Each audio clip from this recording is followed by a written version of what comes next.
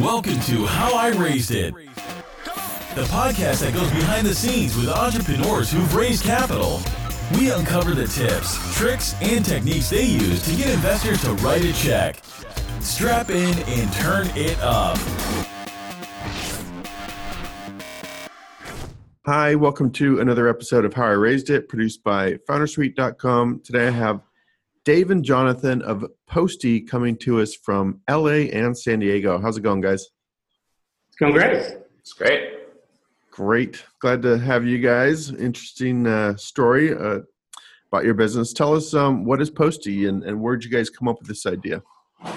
Yeah, so for those listening to the podcast versus watching the screen cap, this is Dave. Posty, the one sentence elevator pitch is a data and technology platform that makes direct mail marketing behave like a digital channel. And so Jonathan and I, and really the core team here at Posty, we come from a long history of building direct-to-consumer brands, as well as ad tech platforms that leverage performance marketing, quant data-driven marketing throughout kind of the rise of the internet here. And we love data. We love kind of the predictiveness that it allows for us to grow the business we've been involved in. And over the last handful of years, as many of the DC brands and founders listening may relate to, the programmatic marketplace channels like social and search have become much harder to find scale and efficiency as those marketplaces have developed. And so the story with Posty was a really inorganic one, which is we needed ways to kind of move from solely in digital from a marketing focus into more omni-channel, but we expected the same use of data and measurement and quantitative tools. They didn't really exist. We fell in love with the direct mail channel, and we wanted to get more aggressively focused there. And so we ended up building the tool set needed to run that channel like a true quant digital channel. Interesting. Isn't it amazing how I used to get just a stack of mail every day, and now I get 2 letters in the mailbox, right? It's become this open channel, whereas it used to be very cluttered and crowded, which I assume is something you're obviously tapping into. And it's interesting because if you think about how many ads you see online in a given day, it's saturated, right? And yet people see everything that's in their mailbox. And so if they get a quality piece from a really good brand, it's well designed and it feels good, the paper's good, all those things add to the effectiveness of getting a piece of mail. And so how does it work in practice? A company, are you targeting larger businesses, CPG brands, or is it small businesses across the spectrum? What's target, customer, and how does it actually work? They sign up and create some creatives and start doing mailers, or give me the kind of use case. Sure. So, the direct mail channel has proven to be effective for really the full scope of marketers, D2C, B2Bs, small businesses, big Fortune 100 brands. Posty in our current state focuses on a fairly bifurcated market. So we are heavily focused on catering to what we call the digital native brands. So these are the meal kit delivery companies and the men's grooming companies and the fashion brands that have evolved over the last probably decade or so. They tend to be very quantitative in nature. They've mastered Facebook, they've mastered search, they've mastered email, and they probably have either just started experimenting with direct mail, or have stayed away from it just because of the kind of analog, antiquated nature of what the executional aspects of direct mail look like. So that's one lane that we drive through. On the complete kind of the opposite end of the spectrum, we also cater to the biggest Fortune 100 companies out there who are spending tens of millions of dollars annually in direct mail. They've been running their programs the same way for the past 20, 30 years, and they're looking for innovation as well. They've all adapted a much more dynamic and data-driven approach to their digital efforts. And now they're looking and saying, well, why are we running some of our biggest media channels like direct mail in such an antiquated, slow fashion? And so they gravitate to our platform as well. Jonathan, do you want to walk through how it actually works? Yeah. So kind of one of the most valuable things that we provide is new customer prospecting. And so a business will have a list of existing customers, and they'll sign in a postie, they'll upload that list, and our machine learning stack will use a bunch of data from just a multitude of sources to build a lookalike model from their existing set of customers. And so then they can decide after that model is built, how deep into the model they want to mail. So, based on budget and reach and kind of their business goals for that week or that month, they mail that lookalike audience. And so what we've done here is we've made something that performs at the same speed as a digital channel. So people are used to going on Facebook, building a lookalike model for their, from their customers and being live same day. And so, like, by using a modern machine learning stack and modern data sources, we're able to take something that either wasn't able to be done before in direct mail, or would take 6 or 8 weeks of manual work, and we can do it in a matter of minutes now, and then be in postal, in the post office same day or next day. So really, that speed to iteration helps people kind of stay engaged with the channel and stay creative, and test and optimize all the time. And is it kind of like analogous to like a drip email campaign where you create a lookalike audience, create some creatives, and then I as the recipient would be getting a series of offers, postcards, something like that until I engage and drives me back to the website? Or how's the loop get closed? So advertisers, they can design whatever sort of, engagement stream they want. So frequency is really important. So if you want to tell a story through multiple pieces, that works. Some advertisers want to send more people, but less frequently. And so we really give the tools to the advertiser to test and optimize and kind of zone in on what works for their business.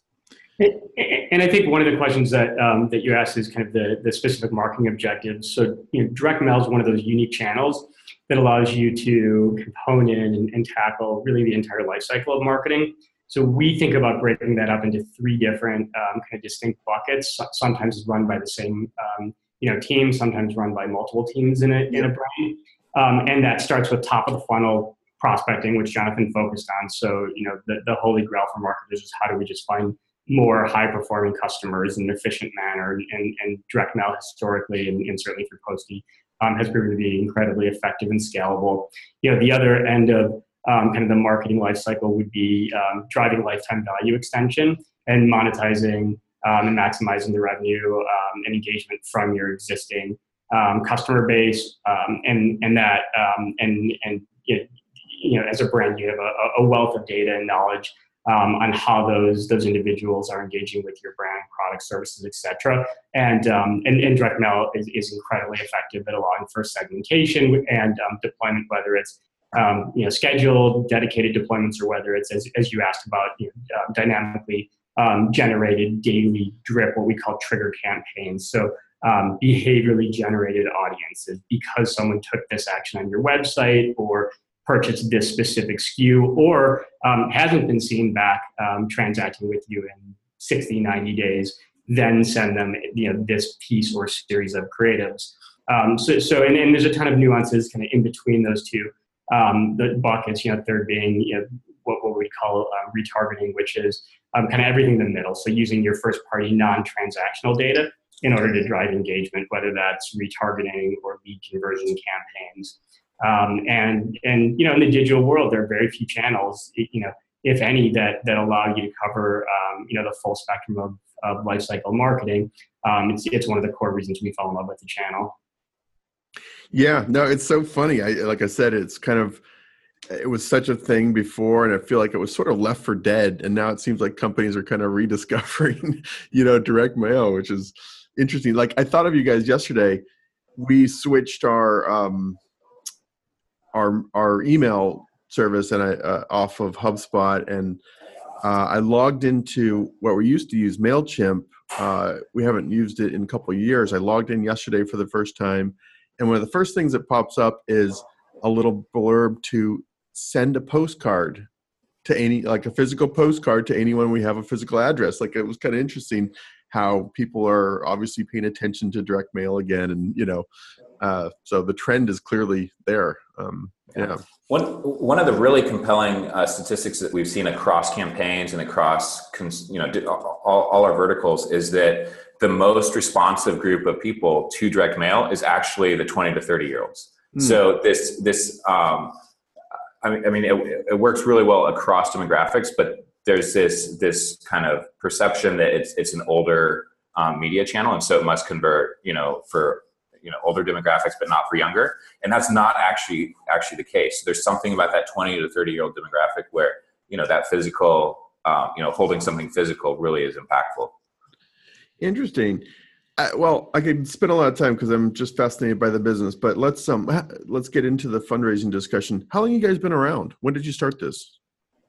So the business started officially January of 2017. So we're almost just past our year and a half birthday. Relatively new company, but we've accomplished a lot in a short period of time. Cool. And how much have you raised? How many rounds? Yeah. So business was self-funded initially, and we just took our time. Jonathan and I are fairly experienced entrepreneurs at this point, and we wanted to really prove product market fit, convince ourselves that this vision of turning the direct mail channel into a true dynamic, fully automated channel was possible before going out and raising money. And that's pretty different than I think the kind of standard flow where entrepreneurs will try and get seed funding as early as possible to de-risk. We just took the opposite approach.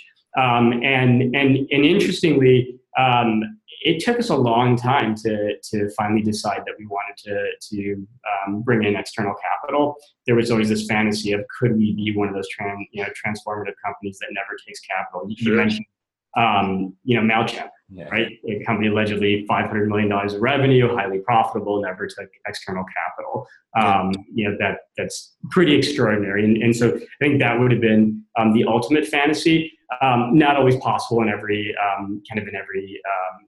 business model. And so exactly a year ago, well, actually 13 months ago, we did end up taking some capital. We raised $3.5 million in a seed round. And we did so where the majority of the round was split between two, longtime relationship-friendly institutional funds here in Los Angeles, and then we carved out a chunk of equity for some very strategics who had built and sold and scaled businesses that were similar to Posty that we thought would add a ton of value.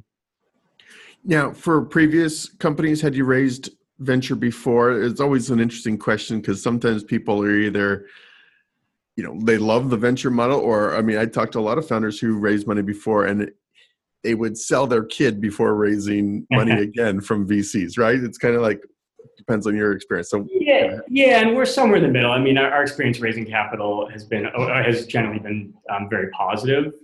It just comes with a different set of expectations and challenges. And raising money for raising money's sake is never a good thing. You want to have a strategic reason to capitalize your business. Every business just about every business, I can think of one exception that I've been involved in my career, which has been the better part of 16, 17 years now, took on capital, and in most cases, extraordinary amounts of venture from traditional funds. And they grew quickly, and some were successful and some were not successful. So this is a more unique, I think, path to execution and growth for us. Yeah. And I would say it's really important to focus on like that first part of the business where we were just completely we were completely focused on making sure that the metrics of the business were good before we went out to raise money, because like we didn't want to raise if it was going to be a bad idea, right? And we didn't want to raise if the business metrics weren't solid, right? And so kind of that initial focus, I think, has served us really well in this business. So you spent a year kind of proving, building an MVP, proving the model. I guess you don't have to share exact specific numbers, but kind of what were your metrics you were tracking and then putting forth into your narrative? What were you pitching?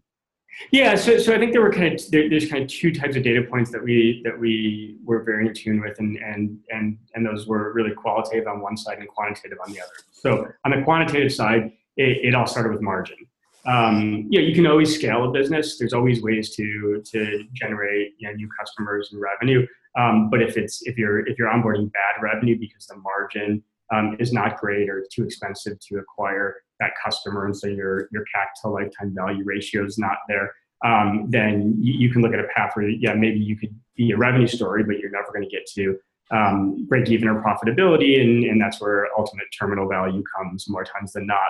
So for us, it was really first and foremost getting all of the supply attributes locked down. So understanding exactly what we needed in order to deliver our service and product in the marketplace, what the cost of generating revenue would look like. And in our business, it comes from its team, kind of the general and administrative costs. So team, we're really a technology platform. So engineering and data science and sales people and account managers. And ops people. There's hard goods. We're printing and deploying mail. We're leveraging both platform and third-party data, so there are costs associated there. And some other obviously costs that go into servicing a campaign. Once we had a really good understanding of the high, low, and kind of median range, margin range, that was step one. So step two was getting very familiar with what are the size of the average transactions? What is a client in the range of clients that we engage with spend a month, or could they spend a month in direct mail? And that helps us understand what the potential monthly, quarterly, and annual margin per client looks like. And then the third piece was, does direct mail work? Is it our whole philosophy is we want to make it very transparent on what your ROI, your ROAS, your CPAs look like, and so we need to prove to ourselves that mail with the cost basis and our methodology on deployment, targeting, optimization could actually drive ROI for our clients. So those were the things that on the quantitative side that to us were just so obvious, and also made, I think, fundraising very easy, that we proved those on and that we understood those business principles. And then on the qualitative side, it was just simply, how do people respond to having a technology solution for this channel? How engaged are quant marketers in and how much capacity, mind share, risk tolerance do they have to test a new channel, in this channel in particular? And so all those things became abundantly clear over that first several months, and we knew we had a good business. We hadn't figured everything out yet, but we knew that we felt in control of the business, and I think that was really the moment that we looked up and said, it all tends to work. The data looks generally good. We need to get it better, but taking on some strategic capital, de-risking, and being able to accelerate our growth really through hiring more than anything made a lot of sense. No, it's impressive to do all that in a year. I mean, a lot of companies spend years and don't have that data.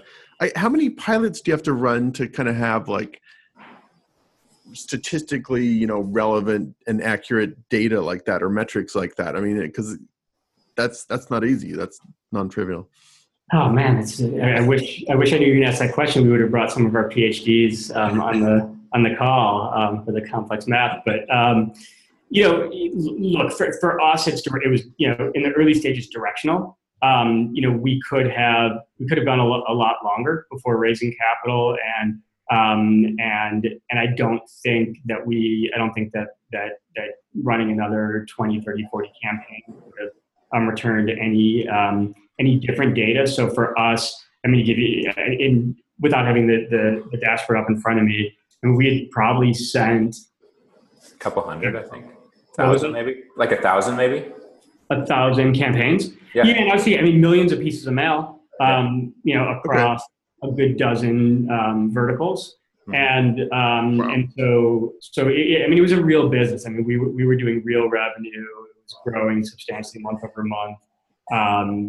Really right from the get-go. And so we felt very confident in again, not that we had solved every problem, not that we had every feature that we wanted live, but that we had a statistically significant amount of data to suggest that A, the channel works, and B, we have a good grasp on the cost side of our business. Very interesting. No, that's amazing. Cool. So talk about actually the fundraising process. If and we can always cut this out if you, but I believe it's public knowledge. Crosscut and Bonfire Ventures are the two firms that led the deal.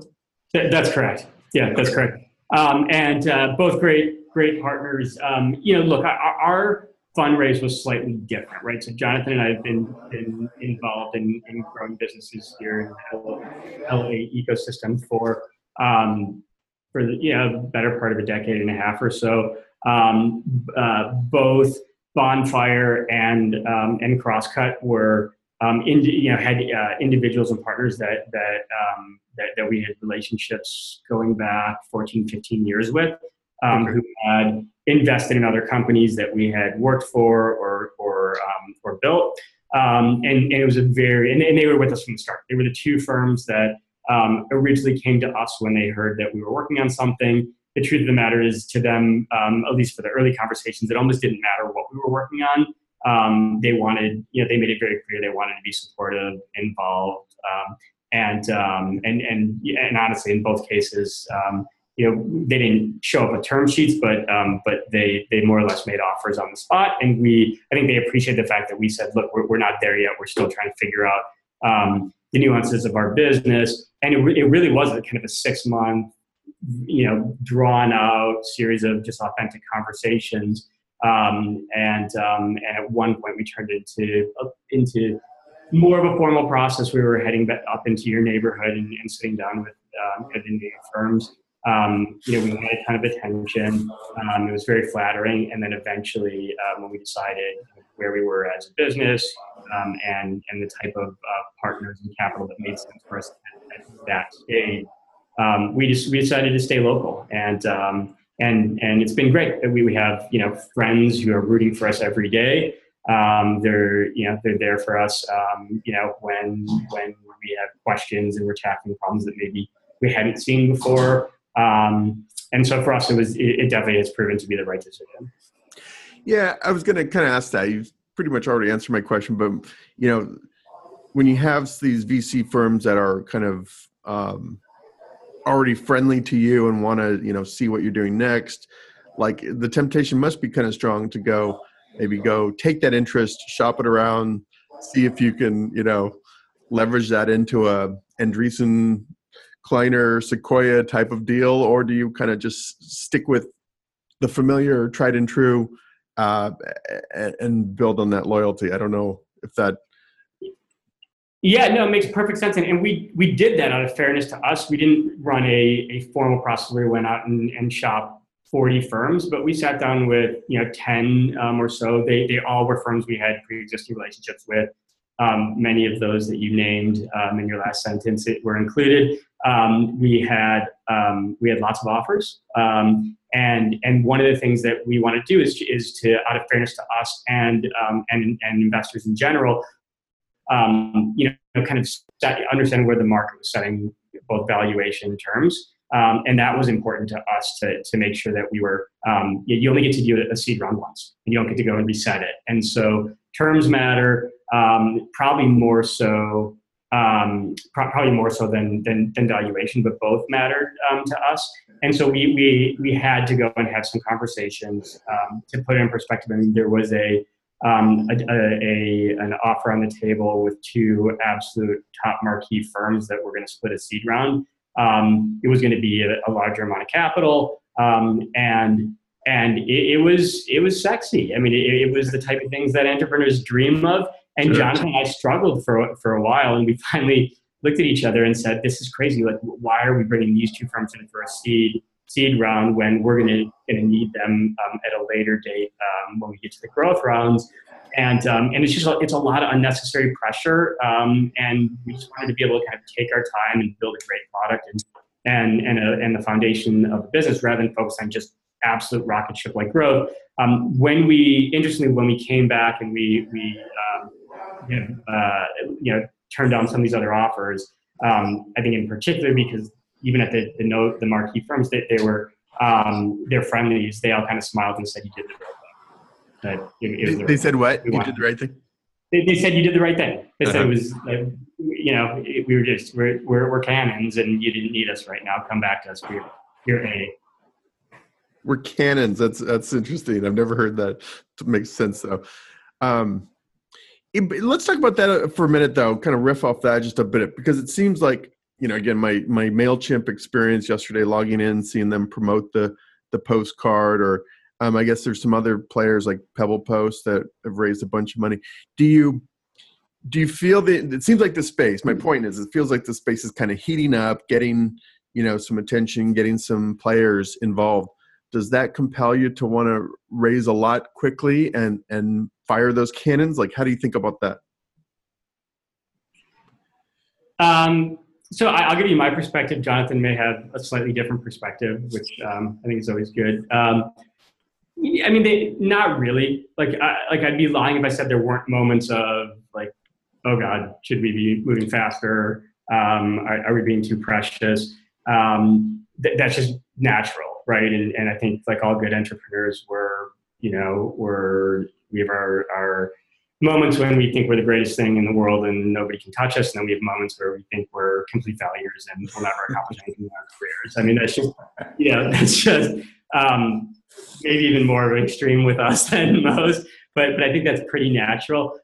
So sure, there are moments when we look and we just know what we could do with a ton of capital, but at the end of the day, we're building a product that is quantitative in nature. We work very hard at servicing our clients transparently and putting in a ton of effort to making things easy, helping them accomplish the pain points that we as marketers had, which is what led us to build this product. And they realize at the end of the day with quant performance marketing, and really, a SaaS platform like Posty that supports it, either you deliver results or you don't. It doesn't matter how much venture dollars you raise.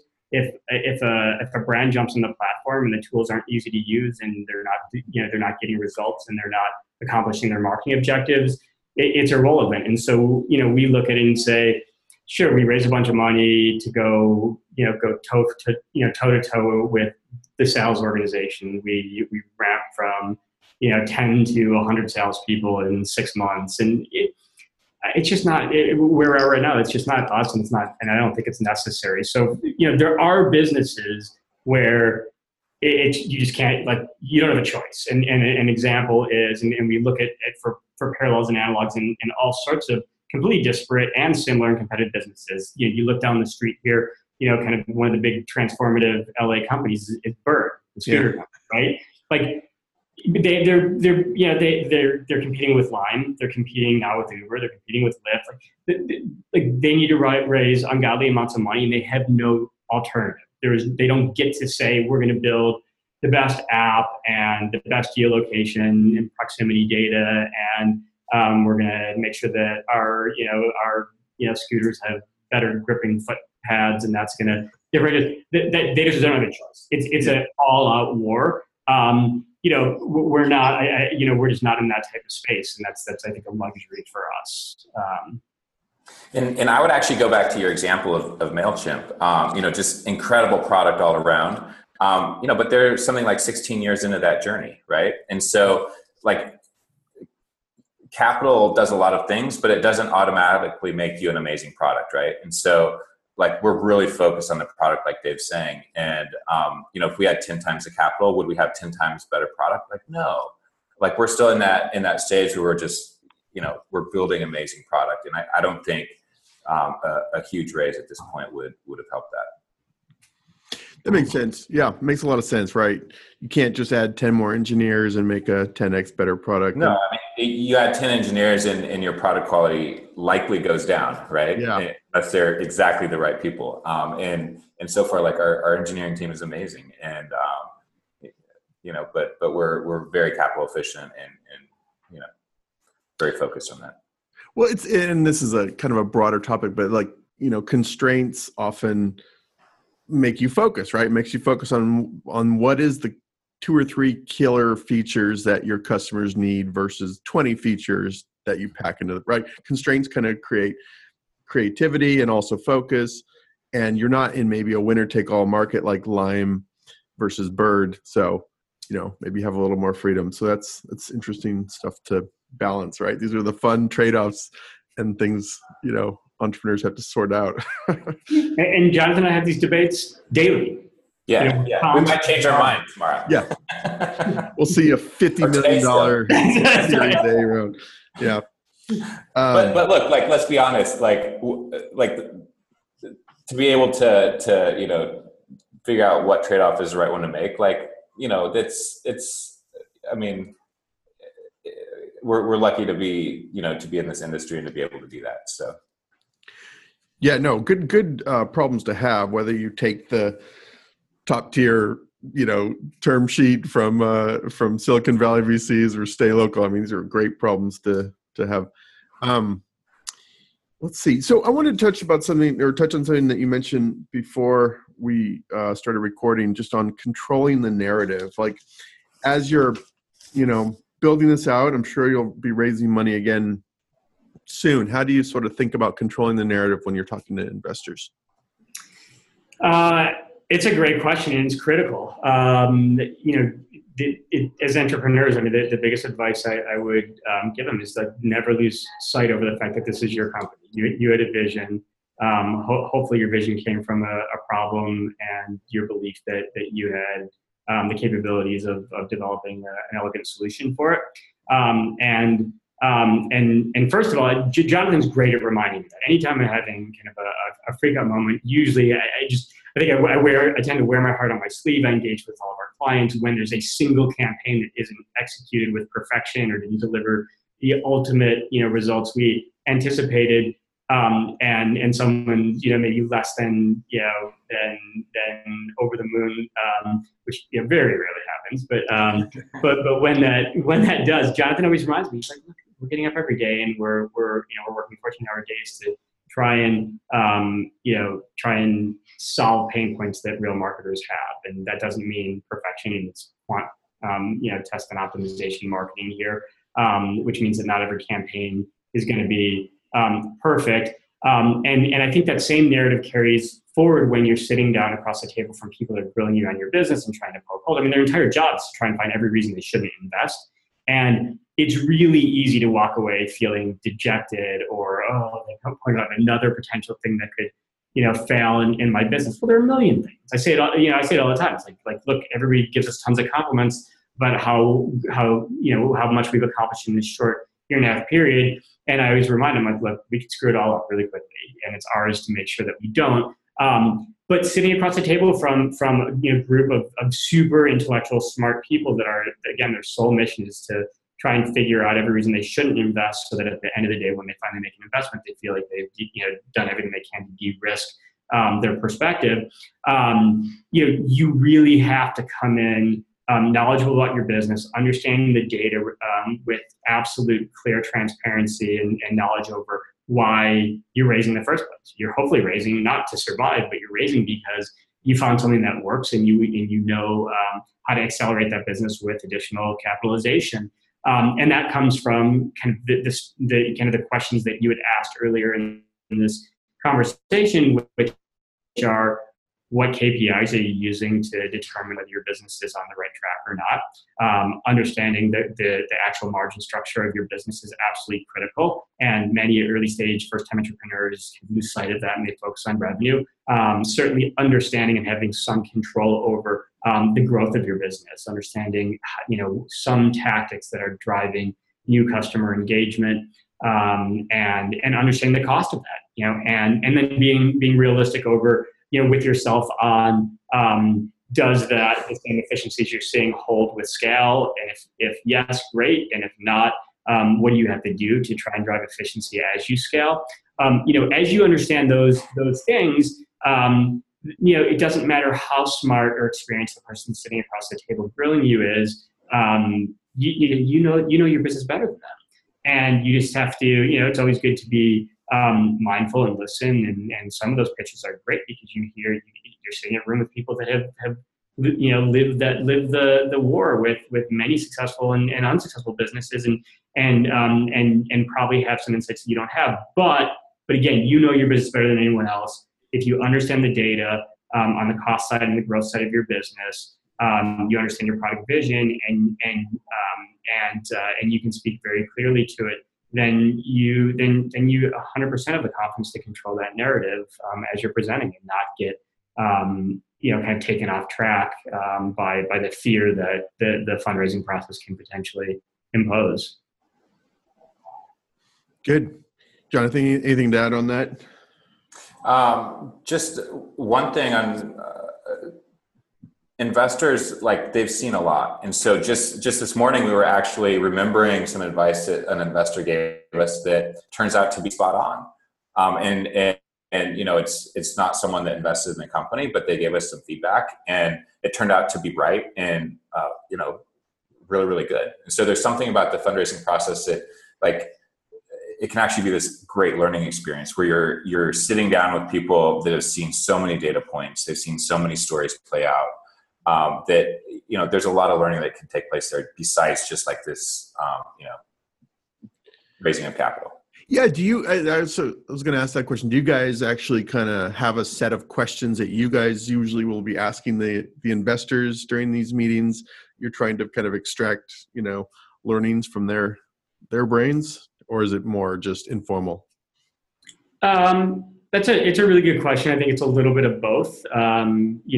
These are human beings that you're engaging with, and you're having a dialogue, and so those conversations you want to keep. We talked about controlling the flow of information, but you also want to be open to kind of going down certain rabbit holes that make sense based on the knowledge of the person on the other end of the table. As I'm saying this, I mean the probably the biggest piece of advice that I think we can give people going into funding processes, that again, these are human beings. These aren't logos, right? And so everybody gets excited. We're going to meet with Andreessen. We're going to meet with Accel. That's not the case. You're going to meet with one or a series of individuals at those firms that each have distinct, disparate insights, information, background, knowledge, experience, etc. And so if you do your homework going into those meetings and you understand the operational roles that they've been involved in, the investments that they've made, those that they're spending most time on, you due diligence them with investors or with entrepreneurs who maybe they're sitting on boards with, then I think you can go in very prepared, both on your own pitch, but more importantly to the stuff that Jonathan was talking about, which is you can extract value from, even if you're given an hour with these incredibly insightful people, and gain feedback. And sometimes it's major, and sometimes it's minor and or macro and in nature, or micro. And the example that Jonathan's referencing was simply about us doing a very casual reference on an exec that we were bringing on board, or thinking about bringing on board about a year ago, and getting some really insightful commentary on all the positives of this person, but also there was one very specific this is maybe their weakness, where you need to help develop them. And that was, that's true. That's proved, as Jonathan said, that's proven to be incredibly insightful, and has, where you may have started doubting or questioning this individual, it became very clear that, hey, no, this is a really key, awesome executive. We just need to help this person, and with this one area of skill that he or she has not been able to develop yet. So yeah, I guess that's a long way of saying that do your work, be prepared, understand the expertise of the person that you're getting the luxury of spending some time with, but then be open to where they take the conversation as well. One interesting thing that we found also is like we're going into investors pitching this new channel for growth, right? Or this remake of an old channel. And so the number of referrals that we've gotten from investors that aren't even, in the company are like, it's a pretty good number because like they all have portfolio companies that need help with growth. Right. And so, just that process alone, or that part of the process has been beneficial. Yeah, I had that with another of these interviews, a company called BotKeeper, which is doing like an accounting, AI-driven accounting, and they were getting a ton of customer referrals from the fundraising process, and they're kind of like, maybe we should continue our fundraising, Yeah. like a sales channel. Yeah, it's pretty interesting. Actually, I had a question drilling into something you mentioned about kind of diligencing the investor you're going to be meeting with by talking to other founders they've invested in. Do you ever do that before the meeting? Do you ever talk to other founders kind of prior to meeting with the investor, or is it usually after a meeting or two? No, as often as possible. I mean, it would be hard to say 100% of the time, but we're at the very least we're doing kind of the written research due diligence, and then as often as possible, we're trying to connect with individuals who know these people. And sometimes it's another investor that's co-invested, and sometimes it was the boss of this investor at a company that they worked for when they were operators, and sometimes it's a portfolio company. It's critical. You don't get a redo, really. Yeah. Once you have a board, and there are elected members of that board, and once you have you're sharing the cap table and that your equity with other individuals, you don't get to say, oh, we're not such a good fit for each other. We're just going to buy back your shares. Yeah. It doesn't work that way. At least not often. And so, it's a long-term relationship. And the other thing to note is that there's, the terminal value of a company is something that, most, entrepreneurs and investors share in common, but not always. And certainly not every step, between the day that check clears and that day that you reach terminal value. And so the minute that you have someone that has a say in your business, it means that the trajectory of your business could be changed forever. And you darn well better do your due diligence to make sure that it's not just about the money, but it's about people that share that value, that are going to add vision and value, are going to be supportive, are going to let you make some of your own mistakes, and provide guidance when it's critical. And not all investors are good at all those things. Yeah. Okay, one or two more questions, and I'll let you guys get back to building Posty. Kind of a tangential question I've never asked before, but do you guys tag team your pitches? There's obviously two of you on the podcast. Usually these are just the CEO. Do you guys go in and how do you break up a pitch between the two of you if you do that? How did we do that? So most of the pitches, I think I would run demos, and Dave would do a lot of the like high level. I don't think you want to tag team too much, though. I mean, it's important to kind of see both of the founders, but it doesn't need to be like a circus or anything. Yeah, I mean, look, Jonathan and I mean, we have the luxury of having worked together for 50 years in pretty intense entrepreneurial projects. So we knew what we were getting ourselves into when we decided to partner up on this business. That's super helpful. I think it would be very different if we were kind of a match made, between a business mind and a technologist, and we're just trying to build something and had known each other for 3 months before we went out and raised. That we tend to complement each other very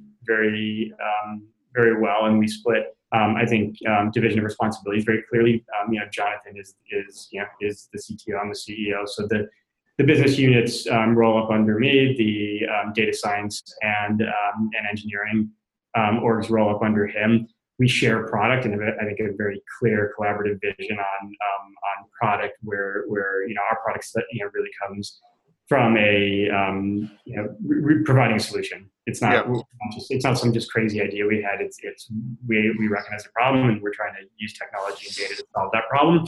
So I think in our pitches, we certainly did some practicing, and there are just there's not a whole lot of dead air time when questions come in, looking at each other, wondering who's going to take them. It just we know where that line is, and it works well. So for founders that don't have that same chemistry, it probably does require a bunch of preparation, mock pitches, very detailed outline, understanding whose expertise or what categories each founder's expertise falls within. And in some cases, it probably is easier if just one of the founders is the one leading the conversation in a pitch. It wasn't really the case with Jonathan and I. I think I probably took most of the lead, but it was very collaborative. Did we ever answer questions in perfect unison? That would be a good trick. It wasn't perfect unison. We harmonized. Oh, harmonized. Okay, that's good. That's good. Good stuff. All right.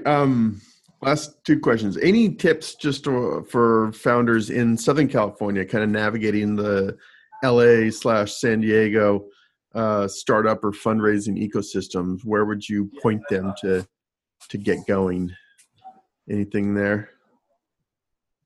Yeah. So I can't really speak to San Diego. Jonathan can speak a little bit, I think, more broadly there. In LA, look, we've hit our adolescence in the startup cycle. So I think the number one thing that you see is that there's more people that have batted through the cycles. Silicon Valley, because they started 30 years earlier than anyone else developing technology and startups, and so you have lots of individuals who are 3, 4, 5 generation old, right? I mean, you see the PayPal mafia, as they call them, and they're all on their second, third, fourth, fifth, sometimes doing apparently like 11 startups at once. And there's the amount of knowledge and expertise is tremendous. You don't get that by reading a book. It helps, and blogs help, but you get that from living through it. And in LA, there was a time when everything was MySpace, talking about just MySpace, and there was this one kind of transformative company. We're at a different place right now. There are now multi-billion-dollar, meteoric rise consumer internet companies that are popping up regularly. Bird and Snapchat, to examples of that. And so what that means is you have a wealth of knowledge on things like fundraising. People that have gone through it and raised hundreds and billions of dollars in funding. You have product people that have lived through, the woes over a couple decades now of building and pivoting and optimizing. You have the quants who understand data and all the signal to indicate that it's worth continuing to invest in this or not worthwhile. And then it's just more money too. So you don't have to leave LA. It used to be that you could raise a $500,000, $1 million seed round in LA, and then you were forced to go up north. It's still a good idea because there's very smart investors up there, but you have a lot more surrounding opportunities here. So what if I was just moving to LA or graduating college and wanting to get involved in a startup, it's a great town right for networking, and there's no shortage of networking events, and there are no shortage of people you can LinkedIn stalk and take for coffee dates, and we're just in a time where there's a lot of activity and people are excited to talk about it. So that's a really, I just think it's a really interesting time for LA, and not just LA, New York and Chicago as well. I don't think anybody's kidding ourselves in saying we have the same wealth of knowledge that San Francisco, it just would be impossible to catch it right now. But there are lots of entrepreneurs, engineers, product investors who have lots of wins and kind of bumps and bruises from their experiences. So just get involved, network. Yeah. I agree with you. I think LA is definitely on the ascendancy. And I mean, just from our perspective, we sell software for startups raising money. And I see a ton of action down in LA, both from our customers, but also just different incubators, accelerators. Like there's a lot going on in Southern California. I'm kind of blown away. It's like Austin and LA are almost like kind of, I would almost say, you know, battling for, I don't know, whatever, number 2 or number 3, or I don't know where you put New York on the thing, but it's like definitely a lot of cool stuff happening there. Yeah, probably depends on the vertical. Each city tends to have certain characteristics that they're better at. Yeah. All right. Last question. Any advice you would give your younger self if you were doing this all over again, or any other advice we haven't touched on that you want to get out? You want to go first, Jonathan? Yes, I would love to go first. Probably the biggest piece of advice is in that initial period of bootstrapping the company, of self-funding, would just be to kind of zoom out and see the bigger picture. And so, it would be hard to actually do this, but don't stress about things in that initial period, but just kind of enjoy the freedom that you have to explore, this new business opportunity and focus on the fundamentals. In many ways, I think we really did that period really well. But it's a stressful time, and so to just tell ourselves to kind of enjoy the freedom that kind of fluid period of the business lets us have. That's good. Yeah. Tell yourselves to chill out a little more, right? Yeah. Still be impatient and want to build amazing things, but to kind of recognize where that period fits in kind of the history or the story of the company. That's interesting. Yeah. And I think for me, there's a million things that I would tell myself to do differently. Part of being self-critical, but that's kind of, I think that's really, what I would change, which is just kind of maybe whisper in my ear that don't be so afraid of failure, move fast, get yourself out there. I think in my early days, I was even more self-critical than I am now. Felt like I needed to know all of the answers before making decisions. And I think, to be quite honest, to be an entrepreneur, you have to be able to make, definitive decisions with imperfect information. Look, if you're building something from scratch and trying to be disruptive, it's because nobody's done it the way you've done it before. So how can you possibly have all the answers? Yeah. And that, I think, leads to more success. And you just have to, you just have to be okay with the failure in order to accomplish the successes you're going after. That's good stuff. I mean, I think kind of a corollary to that is like making decisions without perfect information. Rarely are decisions ever permanent, right? You can fix things, you can pivot, change, and failure is just part of the whole process with entrepreneurs. I like that. Okay. If people want to learn more, is it just postie.com, or do you have an unusual domain? No, you got it. postie.com. Anything you want to plug? Anything you're hiring for? Any specials or deals you've got running? Anything you want to plug? So certainly, I mean, look, we're very selective in the talent that we onboard. We care a lot about culture and strength of capabilities. We're always looking for strong difference makers on our engineering team and our data science team. Certainly on the business side, we're looking for strong, motivated salespeople and quant marketers. So one of the kind of differentiators, I think, about how we build our CS team is we're not hiring a bunch of CS people. We hire quant marketers, people who have been optimizing paid media campaigns for a long time. So if you're looking to jump onto the software side from maybe running marketing in a consumer brand, we want to talk to you. And then as far as plugging business, if you're a direct-to-consumer brand who feels like you're fairly saturated in your current channels, thinks quantitatively, and has either been frightened by kind of the antiquated nature of direct mail, or has heard maybe there's something there and it works. I can tell you with 100% certainty, we have direct access to the data in every single campaign. It's a great, highly effective, big scalable channel that performs on par by all metrics to any of your best digital programmatic channels. Come talk to us. We'll we have lots of case studies and knowledge to share, and we have software and a technology platform to make it easy and possible for you to tackle this channel fearlessly. What's a minimum spend or budget that you should have in mind before coming? Yeah, it's a great question. So we like to loosely say that it's a campaign-based platform. There is no minimum.